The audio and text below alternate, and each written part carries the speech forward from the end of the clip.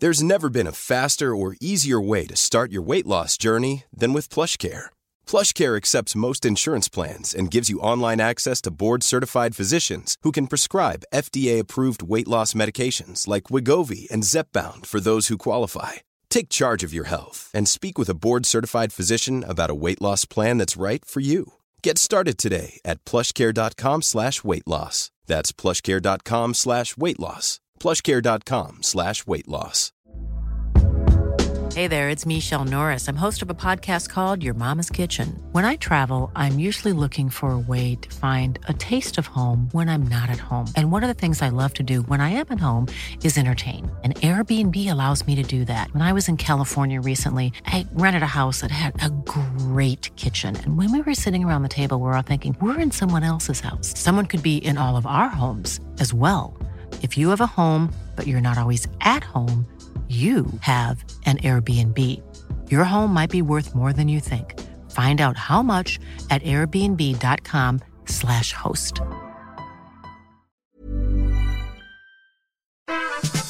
Hello and welcome to this bonus edition of the Media Podcast, brought to you this week by Social Circle. Today on the pod, we consider the world of influencers. That particular school of marketing, which pays celebrities to endorse products, has been given a boost thanks to Twitter feeds and YouTube stars. Over the next hour, we'll lift the lid on this industry with a panel of marketing gurus and their brand endorsers. You'll hear from Chris Croissant from Chorus, James Erskine, Director of Social Circle, Chris Jackson, Social Lead of the Supergroup, Mark Walker of talent company Free Focus, and Connie Glynn, aka YouTube star Noodlerella. Let's tuck in. The chair is Olivia Allen. So let's break the ice. First question. Should we go straight to James? What's your favourite influencer campaign that you've worked on that wasn't yours? That I've worked on that wasn't mine, or that I've seen that wasn't mine. I've worked on loads that I have nothing to do with. Yeah. Sorry. So I've seen two examples of influencer campaigns recently that kind of blew my mind a bit. One was exceptional in its simplicity. There is an American brand called Boxed Water, which is kind of an ethical water brand. And very simply what they did was they tasked a load of Instagrammers and a load of Pinterest influencers. Read Pinfluencers. Ooh, doesn't that make you sick? But there we are.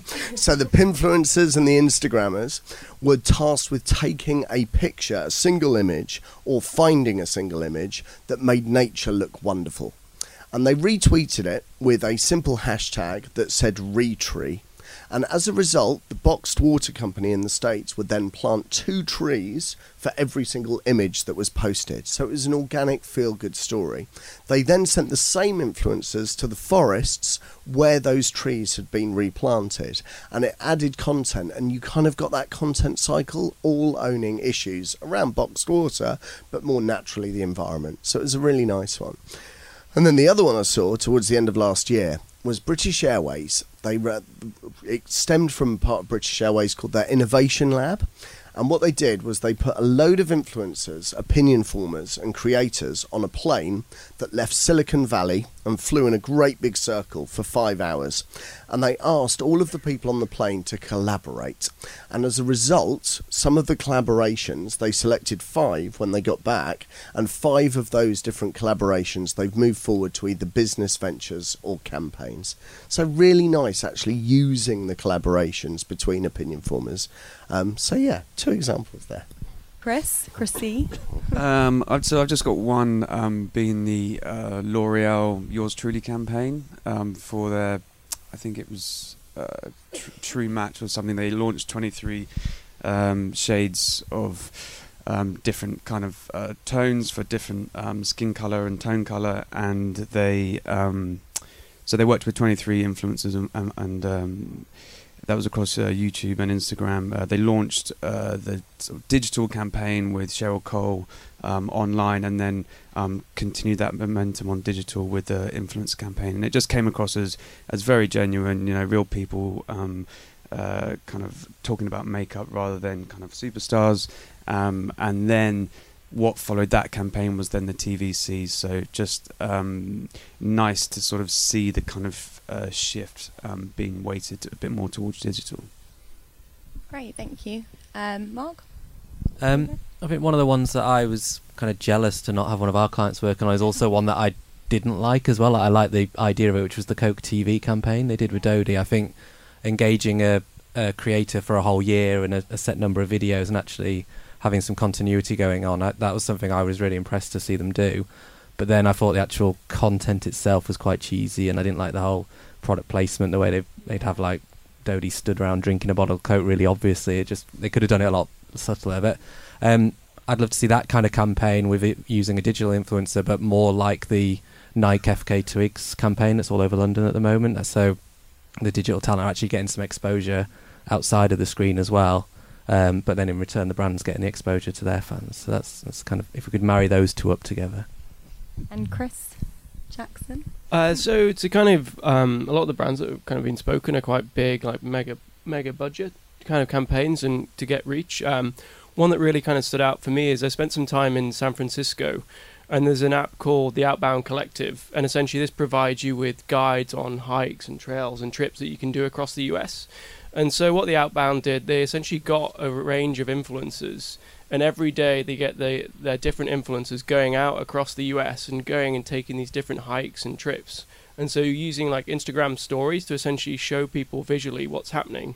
So whenever you log on to their Instagram page, you're essentially going to be kind of transported to somewhere across the US of someone just having a rad trip and basically talking you through their experience. And this is just something which is so cheap, and these people are so passionate about doing it. And like almost like the opportunity to get on the channel, people are just hungry to do it and to kind of share their experience. That's really lovely. Didn't know that example.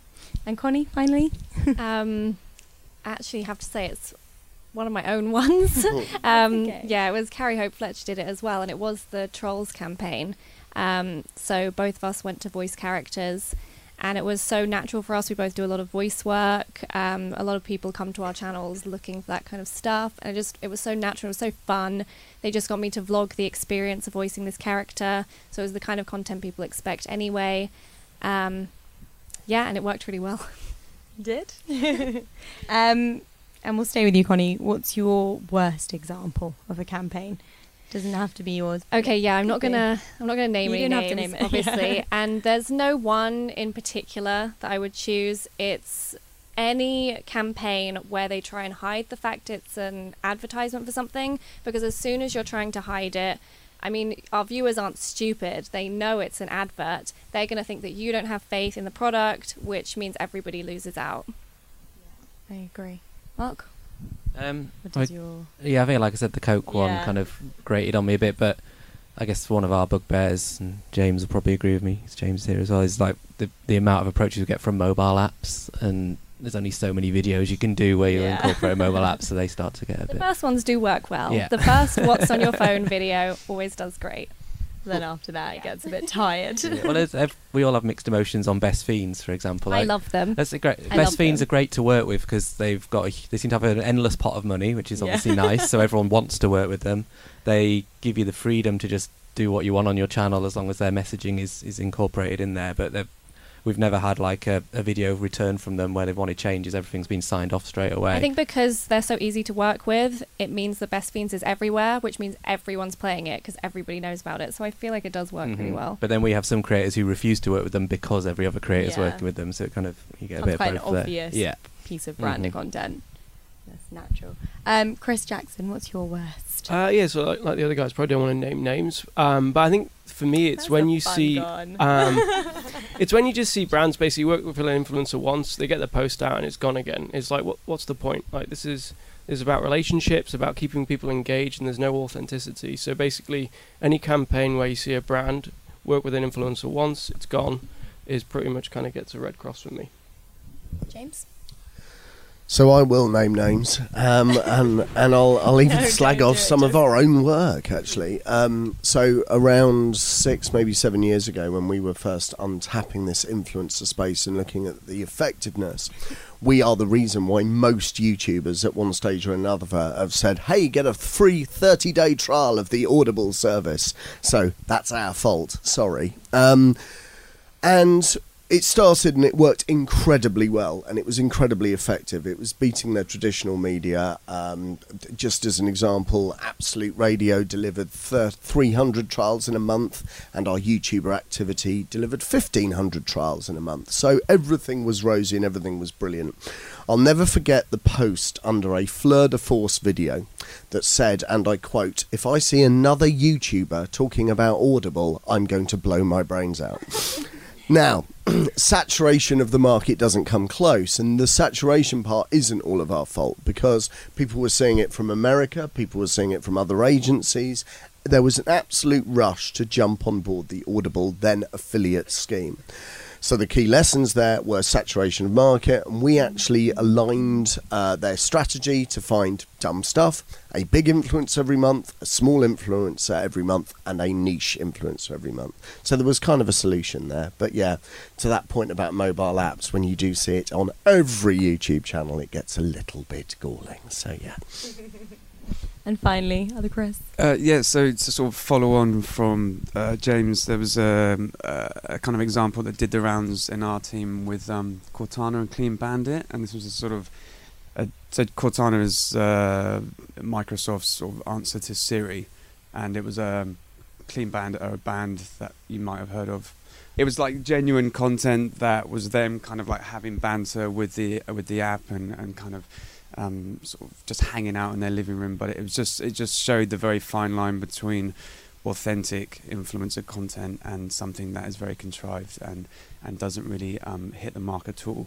To kind of also be quite honest about one of our own campaigns, I won't name the client, but basically we created a piece of content with an influencer that encountered so many legal issues and other brands being visible in this piece of content that we ended up having to sort of censor so much stuff that it ended up looking like some kind of soft porn, kind of, weird, like everything's blurred out. It was just, we just said, look, we got to a point where we were like, it's unusable, we don't want to use that anymore. But it does raise an interesting point, which we can probably go on to talk about, which is working with brands, legalities, and how vlogger content is very different to a TVC or digital video that goes out and needs to be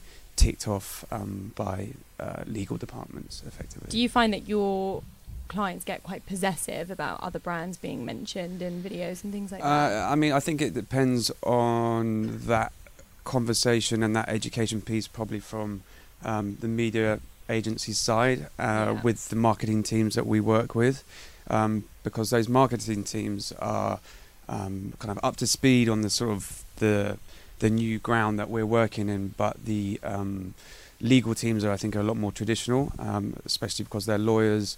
Their necks are effectively on the line if something is flagged and there is a complaint. So I think there's still a lot of murky space there. I think like ASA rules are very clear, but I think if anyone ever's done any IPA legal training with law firms, what I found, and this was just a year ago, they're great at giving you the law and the examples for print and TV and digital, but when it comes to social, they don't have any examples. The laws are sort of different, and that makes it problematic. James, I feel like you're itching to say something. Well, just in terms of that competitor brand and the soft porn phasing out things, we had a really interesting example last summer, and we were working on a campaign for Soap and Glory, the cosmetic brand, with an American influencer. We worked right across the summer, across 3 different video pieces of content and some other bits and pieces. And Soap and Glory, I didn't know this before I started working on the brand, is owned by the Walgreens Boots Alliance in the States. And so when Andrea Russett, our lead influencer, was talking about the products, purely declared, so the products that she was recommending that she would look to get herself festival ready, she also said after a festival she likes to relax with a candle, a scented candle. And the scented candle was from Target. Now, Target are a direct competitor of Walgreens. Again, you might not know that. certainly most viewers wouldn't have known that. So it was a really tough one. I saw it from the influencer's point of view. None of my audience will know that Soap and Glory is owned. I completely saw it from the brand's point of view, that Walgreens, that it's them paying for it. So there's often murky waters, particularly with ownership structures of big corporates. So yeah, it's a tough one. I think from the kind of brand perspective, the way we kind of treat it is you kind of look at things on a scale. Like if this is a big campaign which is happening, then you want to probably control the messaging and the products within that. But a lot of almost like the day-to-day evergreen stuff, like I'd prefer not to kind of get hung up on what they can and can't use. Like ideally, if we've done this well, our product should be front and center. But and then have more of a discussion about the creative, less so about what they can't use. Because if they want to use trainers or whatever that they're working out in day-to-day, then they should do. They feel comfortable in it versus like force fitting every piece of Superdry in there. So I want to ask you guys what you feel that, because obviously everyone on this panel comes from a different part of organising an influencer campaign, and I want to ask you guys what you feel your value is. Obviously, Connie, yours probably quite self-explanatory, but yeah, I have a really good relationship with my viewers. There's a lot of trust already there, so they're going to trust anything that I say is good.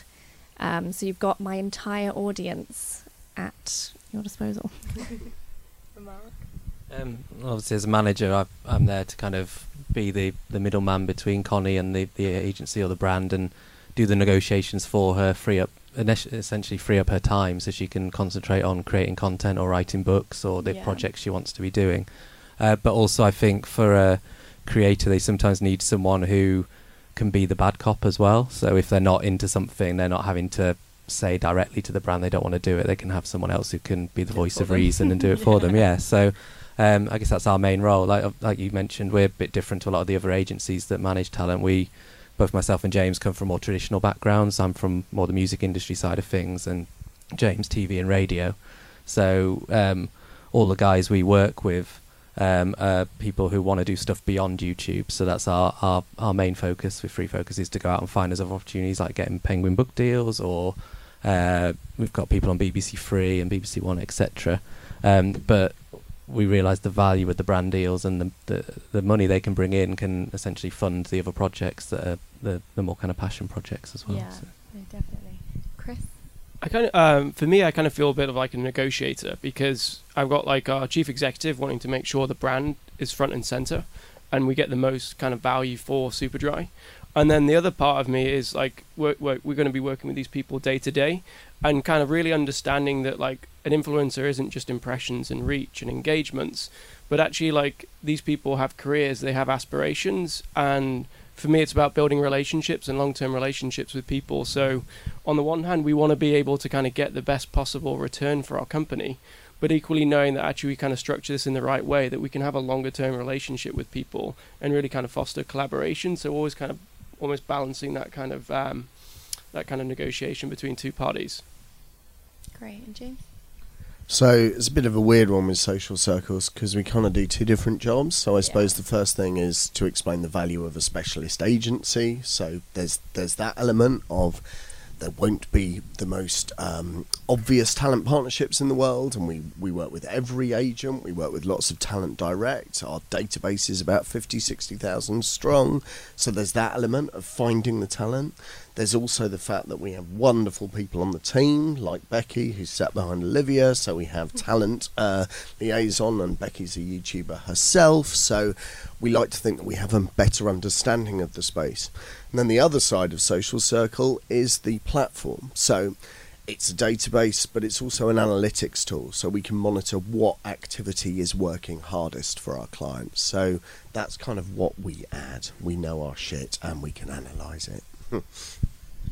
I think from a media agency perspective, there's obviously the kind of heavy lifting contracts, negotiations that we would sort of do on behalf of our clients, and also make sure that we are briefing out the market so that we're getting the best deals and the best talent. I think that's important.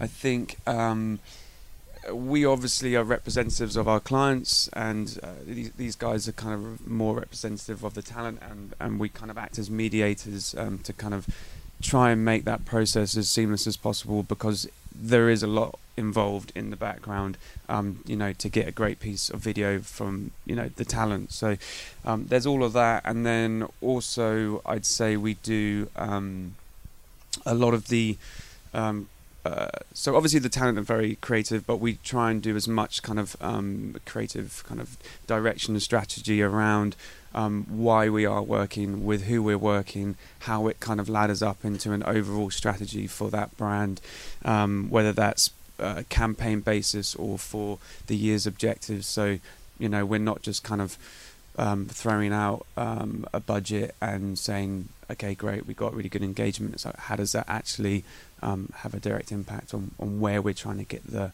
brand and the client to? I also think with agencies, both whether they be specialist agencies or wider agency groups, it's really nice to have a big understanding of how the influencer activity, so the creator piece, fits in with a much wider strategy. So even if it isn't obvious, so even if the YouTube content isn't on a TV ad or on the side of a bus, it's what is happening there and how does it fit in. So there's definitely a value there. So Chris Jackson, I attended recently a breakfast by an influence marketing platform that they hosted, strangely with a piece of it, an agency press company. And the moral of their breakfast was that they think that brands should work directly with influencers and there shouldn't be any agencies involved in the process. And I'd be interested to get your opinion on that as someone that works for a brand. Do you see the value in agencies being involved in the process? Yeah, I think they definitely have a role. I think the thing for me is, from working with different agencies over the last couple of years, is that just sometimes people kind of take the easy option. Like the amount of times I see the same names presented to us, it's just a bit tiresome. And that we're looking when we want to partner with an agency to find new talent, not existing talent. Yeah. So they definitely have a role in there. And then I think just on the kind of negotiation side, just making it as streamlined as possible. Like we recently worked on a campaign last year, and it just took a lot of time to basically get everything signed and sealed. And by the time we got everything done, we'd almost nearly missed the boat, and then you don't have enough time to kind of plan and schedule the content. So I think it's just understanding both parts and making sure it's as kind of quick and as easy as possible, and understanding that there's a kind of a business need there.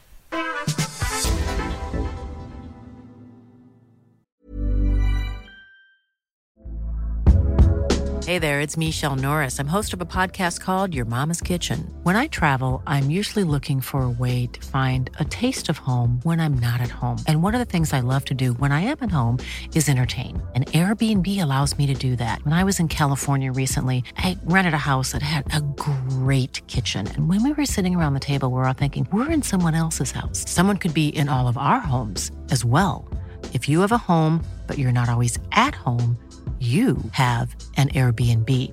Your home might be worth more than you think. Find out how much at airbnb.com/host. Hiring for your small business? If you're not looking for professionals on LinkedIn, you're looking in the wrong place. That's like looking for your car keys in a fish tank. LinkedIn helps you hire professionals you can't find anywhere else, even those who aren't actively searching for a new job but might be open to the perfect role. In a given month, over 70% of LinkedIn users don't even visit other leading job sites. So start looking in the right place. With LinkedIn, you can hire professionals like a professional. Post your free job on linkedin.com/people today. Hey, it's Ryan Reynolds, and I'm here with Keith, co-star of my upcoming film, If, only in theaters May 17th. Do you want to tell people the big news? All right, I'll do it. Sign up now and you'll get unlimited for $15 a month and 6 months of Paramount Plus Essential Plan on us. MintMobile.com/switch. Upfront payment of $45 equivalent to $15 per month. Unlimited over 40 gigabytes per month. Face lower speeds. Videos at 480p. Active Mint customers by 531.24 get 6 months of Paramount Plus Essential Plan. Auto renews after 6 months. Offer ends May 31st, 2024. Separate Paramount Plus registration required. Terms and conditions apply if rated PG. Right, Mark. So obviously you're getting lots of opportunities coming inbound and doing some kind of outbound yourselves. When you evaluate an opportunity for one of your influencers or for Connie, how do you kind of see the difference between editorial and advertorial content? So do you say yes to much free stuff on your talent's behalf? I'd never sign off on anything on their behalf without checking with them first, but it's weighing up the value of what they're getting. So one of the things I'll often know that our influencers will be up for doing, where there's maybe not payment, is if there's a trip involved. So if it's going to Pixar, for example, for a week in San Francisco, and there's lots of value there. Becky and Connie both went on that one. They're quite happy to do that for out a fee, because they're getting a thing. But although even that said, only up to a certain level. I've got, like, when you get kind of Emma Blackery's up 1.3 million now, she's a bit more kind of picky over what she'll do, and she knows her reach as well and stuff. So there's weighing that side of it up. Obviously the trolls example with DreamWorks, that was paid for. It was an ad, but we took a lower fee than we would usually do, because Connie wants to get into voice acting, and now she can say she's in an Oscar-nominated film, etc. So there's weighing up all that value of it there. But then I guess one of the things me and Connie sometimes disagree on is the more PR side of it. So Connie did 6 weeks of writing a column for Maximum Pop, and I felt that was something good for Connie to do, because it was getting her exposure to a potentially new audience. You were right about that one. But this is one of the arguments I have a lot of the time, is when I'm presenting something that's more press orientated, so whether it's writing a column for Maximum Pop or doing something with a magazine, etc. A lot of the time YouTubers don't look at it the same way as a musician or an actor would do, where they're actually getting PR for the thing they're trying to promote. Connie's initial reaction was, well, what am I going to get out of it? They're going to get more people from me tweeting about this article than I'm going to get seeing it from their organic reach. And she was right in that respect. But it's the same with the Made For You campaign that YouTube did just before Christmas. We had Emma Blackery on that. No payment involved, but it was this huge campaign that, in honesty, didn't drive any extra subscribers to Emma's channel. I don't think. We didn't see any kind of increase in growth. Her growth was kind of the same as it has been all year. But what it did mean is, when I was pitching her for record deals or for book deals, etc., suddenly the people I was speaking to, who aren't as ingrained in this scene as we are, knew who she was, because they'd seen her on the tube on the way in, or they'd seen a bus flying down Oxford Street and stuff. So it's weighing up that value. Yeah, that's really interesting. Speaking of free, does everyone else feel like they get asked for a lot of free stuff still, or people kind of coming to terms with fees? Yeah, I mean, I think those days are sort of long gone. I don't think we would ever, we never offer that as an option, really, because you're getting great content for one thing, and that isn't free. I think it's another part of a marketing budget that teams are now seen as very much a part of their strategy rather than just an add-on. I mean, I was just going to say on kind of working with talent, although they're obviously like humans and people, and sometimes a skeptical view of it could just be it's someone in their room talking to a camera. That is actually a very difficult thing to do if anyone has tried to do it and make it interesting or appealing or engaging. It doesn't actually happen. Overnight, there's a lot of editing that goes involved as well. And I mean, the way that I present talent to our clients, it's really very much a partnership of two brands. It's not one person, a client working with a human. These are brands that have built themselves up over years. They've got a lot of followers. They've got pretty impressive cost per view and cost per engagements. They are brands that you're working with, and if you just look at Connie, she's got her own book coming out. It's not just someone making videos. There's a lot more to it. So I think there's a lot more respect around that, definitely. Yeah, and the videos take time to make as well, and the content producing. So if you're doing something for free, you're essentially turning down potentially other paid work or your own content as well that you want to do. And no creator wants to bombard their channel with ad after ad after ad. So it's kind of prioritizing which ones are going to be the best overall to do. I'm definitely more open to doing things for free on my vlogging channel. Simply because they're more experiences. So, for example, again with Becky, we went to Alton Towers for I think it was called Scarefest, and that worked really well because it was something that we would have done anyway, and I could just vlog it, and it's very natural. So I don't mind those ones so much for free content. Chris, going back to what you were just saying about people aren't expecting things for free, do you feel like your clients are coming to you asking to do influencer stuff, or is it something that you're still pitching to for them to do? Yeah, I mean, it's very much a bit of both. I think depending on lots of factors like their objectives, the type of brand that they are, if they want to, be a bit more personable, a bit more relevant and human, and a less kind of aspirational and glossy. I think, and then other times we will take a look at the budget and the strategy and think, actually, if we're going to do this for a certain amount of time, the best use of that budget is to work with X number of influencers over 6 months, as opposed to putting it all behind one campaign that will have a spike and then drop off and be forgotten about. And Chris, I mean, we all have stakeholders that we've got to convince to do this. How do you convince your stakeholders that they should be working with influencers? So we're asking you for it.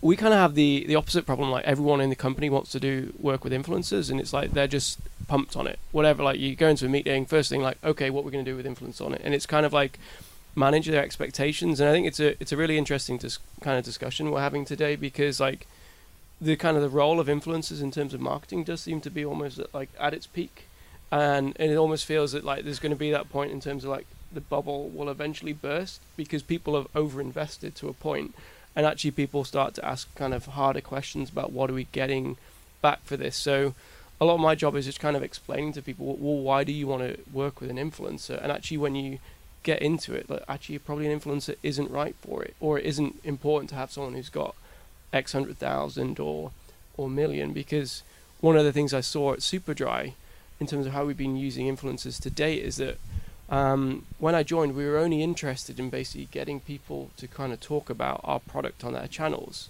And then if you kind of flip back and looked at Superdry's own social channels, they weren't very good. And so you've got this kind of disconnect between getting on like fabulous people and then not really having the content on your own site to back it up. So actually now we've been saying, well, we probably need to work with some smaller, really cool content creators to tell a better story about our brand, so that when we do work with these kind of A-listers, that is a kind of a stronger story there.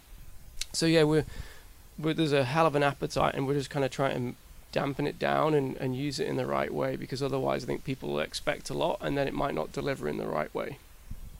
I think, just jumping in, I think Chris makes an incredibly important point, and that is that there's, with every influencer marketing piece, whether it's a single video, a single Instagram post, there are two different benefits.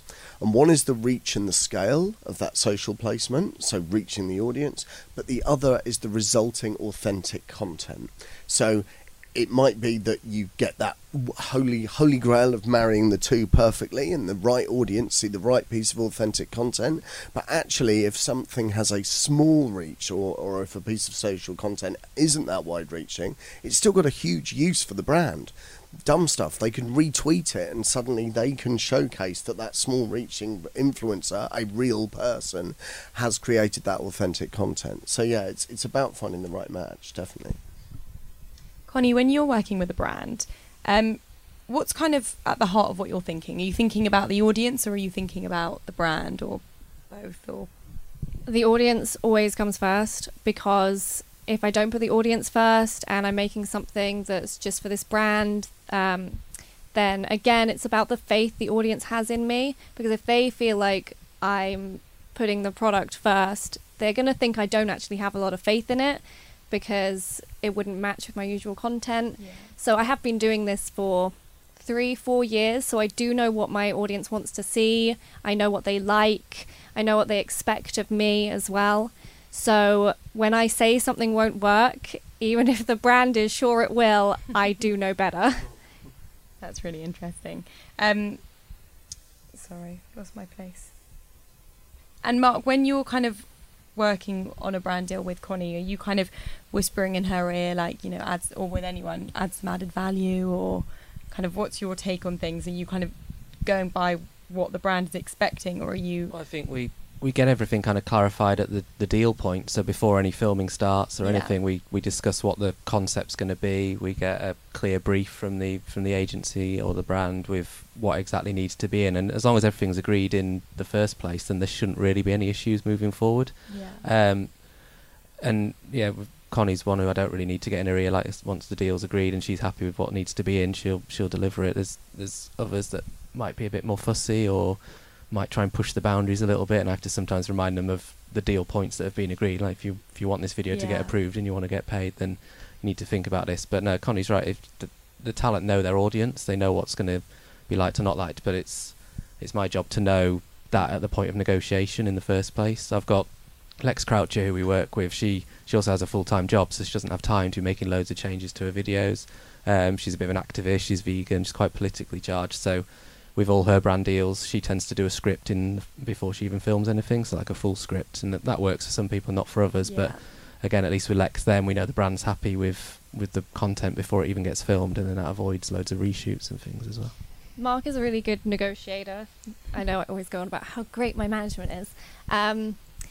But if there's something I really don't want to do, we can offer instead an extra tweet or an extra Instagram post, something like that, just to show the brand that there is still this value, even if you don't believe it's there. So you happy kind of with giving added value on top of things? Yeah, absolutely. Especially if there's something they want me to do that I'm incredibly against, but it was something they really thought was going to help. If you offer a tweet or an extra tweet or an extra Instagram post, it kind of weighs out for them.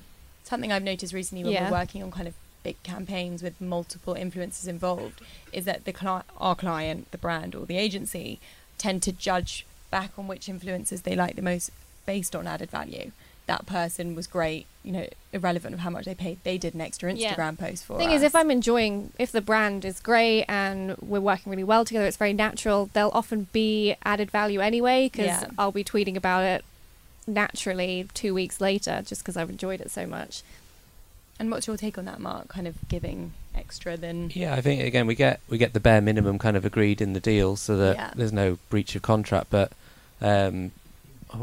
what was the app that you did that you play it all the time anyway, and then you're Pack of Pets. Yeah, Pack of Pets. So we did this. I know earlier I said we don't like mobile apps, but this was a game that Connie was already playing anyway. And they didn't have a lot of budget, but I just knew everyone was going to love this. But they got so much extra content because all Connie's fans started screenshotting their own Pack of Pets, and then she was retweeting the ones that she liked and things, and that kind of interaction can work really well and give the extra value side of it.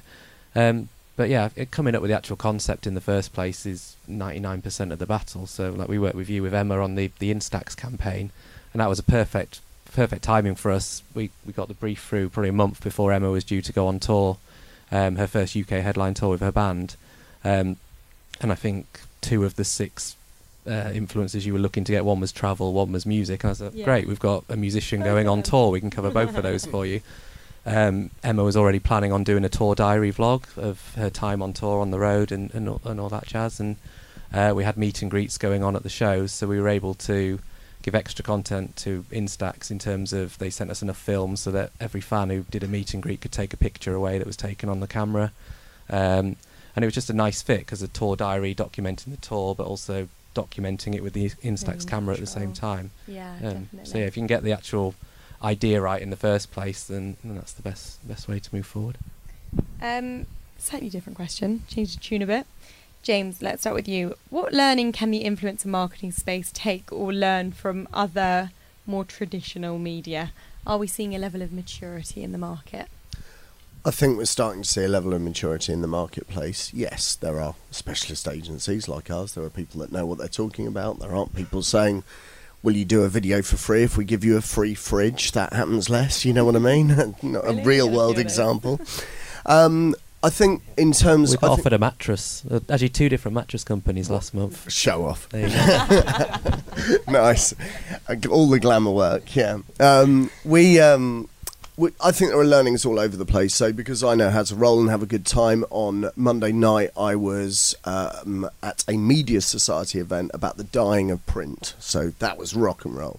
And their conclusions there was that, all right, newspapers are the printed word in newspapers is dying, But magazines are actually having something of a renaissance, because magazines have learnt how to service niche audiences, and they've learnt how to diversify. So the learnings there with influencers are, which audience are you servicing brilliantly in terms of how you're working with them, and what else could you do? So an influencer's already starting to do that. We work with gaming influencers, we work with specific niches, and they're also looking to diversify across events and other revenue streams, to put it in that awful media turn of phrase.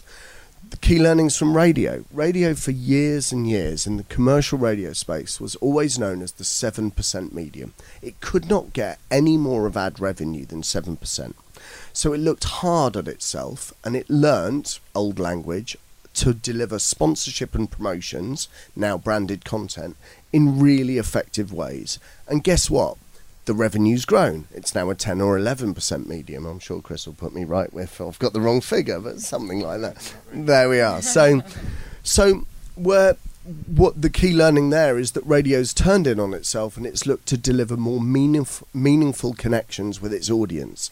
Dumb stuff, if a presenter's saying something's cool, then people will believe it. And that's happening in the influence space, more authentic content.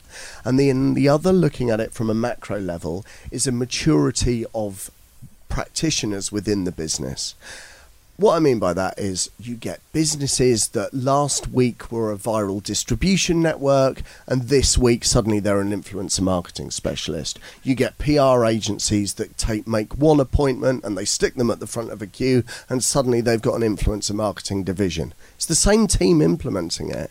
So there has to be a maturity, there has to be a level of expertise, because guess what? It's quite a lot of money to work on a really effective and influential marketing campaign. So you can't just have people that are suddenly changing the ideas of what it is they do for a living every day. So yeah, that's the kind of key learnings and the parallels with other parts of the media and marketing mix, I think. Chris, at the end, do you have any inputs for that? Yeah, I mean, for me, the maturity of the market now is probably accountability and measurement of success. What does 100,000 views actually mean? We measure on top of that sort of metric, the level of conversation around the video, the brand, the sentiment of that conversation, because obviously an increase in positive sentiment generally leads to more positive brand affinity, and therefore you would expect that to lead on to later acquisition and sales. So, I mean, that's the kind of model, but it's still kind of a bit hypothetical.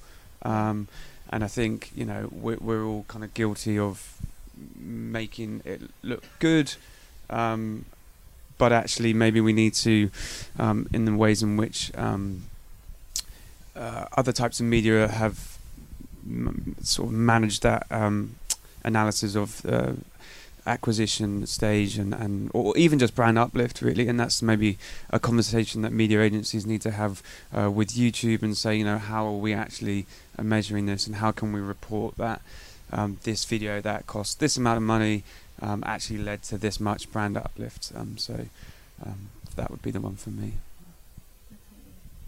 Right, I think, yeah, Chris. Yeah, I think if I was you guys, I'd take a real look at the outdoor space in the US. If you, one of the things I learned when I was working in California with GoPro is like the power of actually just having an ambassador network, as opposed to thinking of influencers as almost like this singular kind of entity. Actually, if you're kind of smart and you build a team of ambassadors that you have on retainer for the course of so many months over the course of the year, then you can actually get some really good content, kind of set stipulations in terms of like videos or photos on a monthly basis, and then it works a lot more effectively. Patagonia have a really nice model. They have quite a broad athlete and ambassador team that they work with. They're all obviously kitted out in their gear, and then essentially these guys will send in their photos of them out or their videos doing stuff, and then if Patagonia want to use it, they'll basically give them an agreed rate for the kind of the photo use on their social channels, or if they're going to use it in email marketing, and that works really well for them. And they're also just quite smart as well, of like asking people, like when they're sending in a photo, like give us 3 different captions, so then you've got 3 different stories that you can think to kind of tell, about a particular image, as opposed to just being kind of stuck with one image and like not really sure where it kind of fits. So yeah, definitely, if you get a chance, like for me, like coming in and seeing the fashion industry kind of pisses me off. It's a bit boring, to be honest, just seeing people hold up a cardigan and talk about how soft and fluffy it is. Like, I could not give a shit about that. Tell me a story, show me something interesting, show me that you got a personality, and then I think that's going to be much more interesting, because otherwise it's just, I don't know, people will start to switch off because they see it day in, day out. Do you kind of feel, Connie, that you're showing what kind of works better, like naturally integrating a product into your video, or more like a show and tell? Definitely naturally integrating. I can't remember the last time I did a sort of show and tell video. It's been so long. But yeah, you'll get a lot more if you wear something and just saying in the description box, this outfit is from here, or having it as your top comment if you're wondering where my outfit is from. And then you're wearing it in Instagram photos, etc. That works so well. Yeah. At Social Circle, we have a list of the 7 things that make you scream when running an influencer marketing campaign. What is one thing that makes each of you pull your hair out? Should we start with you, Connie, and work? Yeah, the thing that annoys me the most, and I'm sure it probably annoys you the most, is when you are asked to remove something that wasn't mentioned in the brief. A brand should just, because we give them so much time to plan the perfect brief, have everything that I should say and everything I absolutely should not say, and then to suddenly come back and say, oh, actually, can you say this? It's much harder to add in content than it is to remove content. So if you need something said, you have to put it in the brief beforehand, otherwise it's not happening. It's hard to pick just one. I think, and I get why we get asked this, but it's when you get that initial email through and it's, what's your rate? And it's like, well, why don't you give us a bit more info on what the project is, what you're looking to achieve, and we can evaluate not just the reach that the guys have, but how much work's going to have to go into it. So we always have our like kind of rack rate card where we have in our mind what we're looking to get based on the reach of the guys, but everything's such like case by case basis that we'd much rather discuss in more detail what you're looking for and things. That's one of ours. And getting asked for the rate card over and over again by the same agency as well. We're always like, can't you just save it? Come on. Chris? Yeah, I think for me is when money is the first question. Like, it should be a creative discussion first, and then you work out what's achievable. So I think, like, if you could start on that basis, that would be a much stronger place to be. I'll go with a kind of a lack of. How does one argue with this, right? So we're working with a young YouTuber who is 10 years of age, who I won't name, and he his agent is his father. So we're chasing him to meet a deadline that his father has signed off on a contract, and the conversation that you get back is, well, he's got to do his homework and then he can look at the video. Where'd you go? You can't say my brand deal's more important than his homework and his education. How does that work? So that's kind of very kind of a particular frustration. I think, if you like, a more professional one and a broader one is a lack of understanding on, if you like, questioning the brief. So exactly to Chris's point earlier, why do you want to work with influencers? What are you looking for? Because there might be many different approaches to work with an influencer. There might be many different influencers. So a lack of understanding on why influencer marketing is right. So I think for me, it would probably be the legal issue, which I touched on at the start, and how legal teams can really kill creative just by cutting and slicing up until you're left with something that they could have just paid a creative agency to do and to put out. That's not what we're trying to achieve here. It's more of a organic branded piece of content that has that authenticity and kind of realness about it, and with that comes a bit of rough around the edges, I guess. So there would be that one, and then the other one I was thinking about was kind of working with managers, actually, but in the sense that when you get a brief signed off and it's very clear what you want to do, but then you sort of say, so how's the video going to look? And the response might be, well, it's like, well, they're just going to kind of freestyle it, don't worry, it's going to look great, they know their audience. And it's like, okay, I get all of that, but this isn't a video that they're just making for their audience. They're actually making this and being paid for on behalf of the brand, and there needs to be a little bit of, okay, we get that. This isn't just Connie talking about her day-to-day. This is Connie talking about a brand on behalf of a brand. So I think there needs to be, there usually is, but in some cases there's this sort of protection around talent that they can't ever be questioned and they can't ever be held accountable for the content that they create. And I think if you're being paid for something, then you absolutely can, but within reason and very respectful. Yeah, I think that's again when it comes down to just managing the brief between everyone and the creative in the first place. And I think if a brand's wanting to work with a creator, you'd like to think they'll have studied their channel, they'll have seen the kind of style of content they do, and that's why they want to work with them, is because they like that style of video. So exactly. I just think stepping in there, it's all about the processes, isn't it? I mean, at Social Circle we have the contract at first stage, but then a video briefing document that gets signed by the client, gets signed by the talent or the management, and gets signed by ours, so that everybody's in agreement, and that says what you can say, what you can't say, and has a broad creative outlook. And then the other thing that we always say is we never ever offer our clients approval, we always offer our clients veto. And it's a subtle distinction, because creators shouldn't have their work approved, but if the video briefing document isn't met, then we can say, well, actually we can veto because that wasn't done or that was done. So yeah, it's a really good point. It's about sorting processes out, isn't it? Yeah, we'll always walk away at the point of that video brief if we don't think it's going to fit. We had one with Connie that was quite high money offered to do video promoting a glasses brand, like ordering glasses online, and they essentially wanted it to just look like a TV advert for their product, whereas we were going back saying, well, actually, if you look at Connie's channel, her biggest videos are her impressions videos. Some of them are over 5 million views. If you want, what we can do is... Such a shame. The video we offered was so good. Well, you did it anyway without their brand in it in the end, didn't you? It was going to be just impressions of characters with glasses, because there's so many beloved glasses characters, and they just couldn't understand why that would work. Thank you very much for coming, everyone, and thank you to the wonderful panel. Well, that's it for this special bonus edition of the Media Podcast. Thanks so much to Social Circle for sponsoring it. If you would like to fund a future episode of the pod, then do get in touch at themediapodcast.com, and that applies to you as well, of course, if you're an individual donor. It's thanks to your donations that we're able to keep the show on the road, and I'm pleased to say we will be back with an ordinary episode of the pod next week. I've been Ollie Mann, the producer Matt Hill for PPM Productions. We'll see you next week.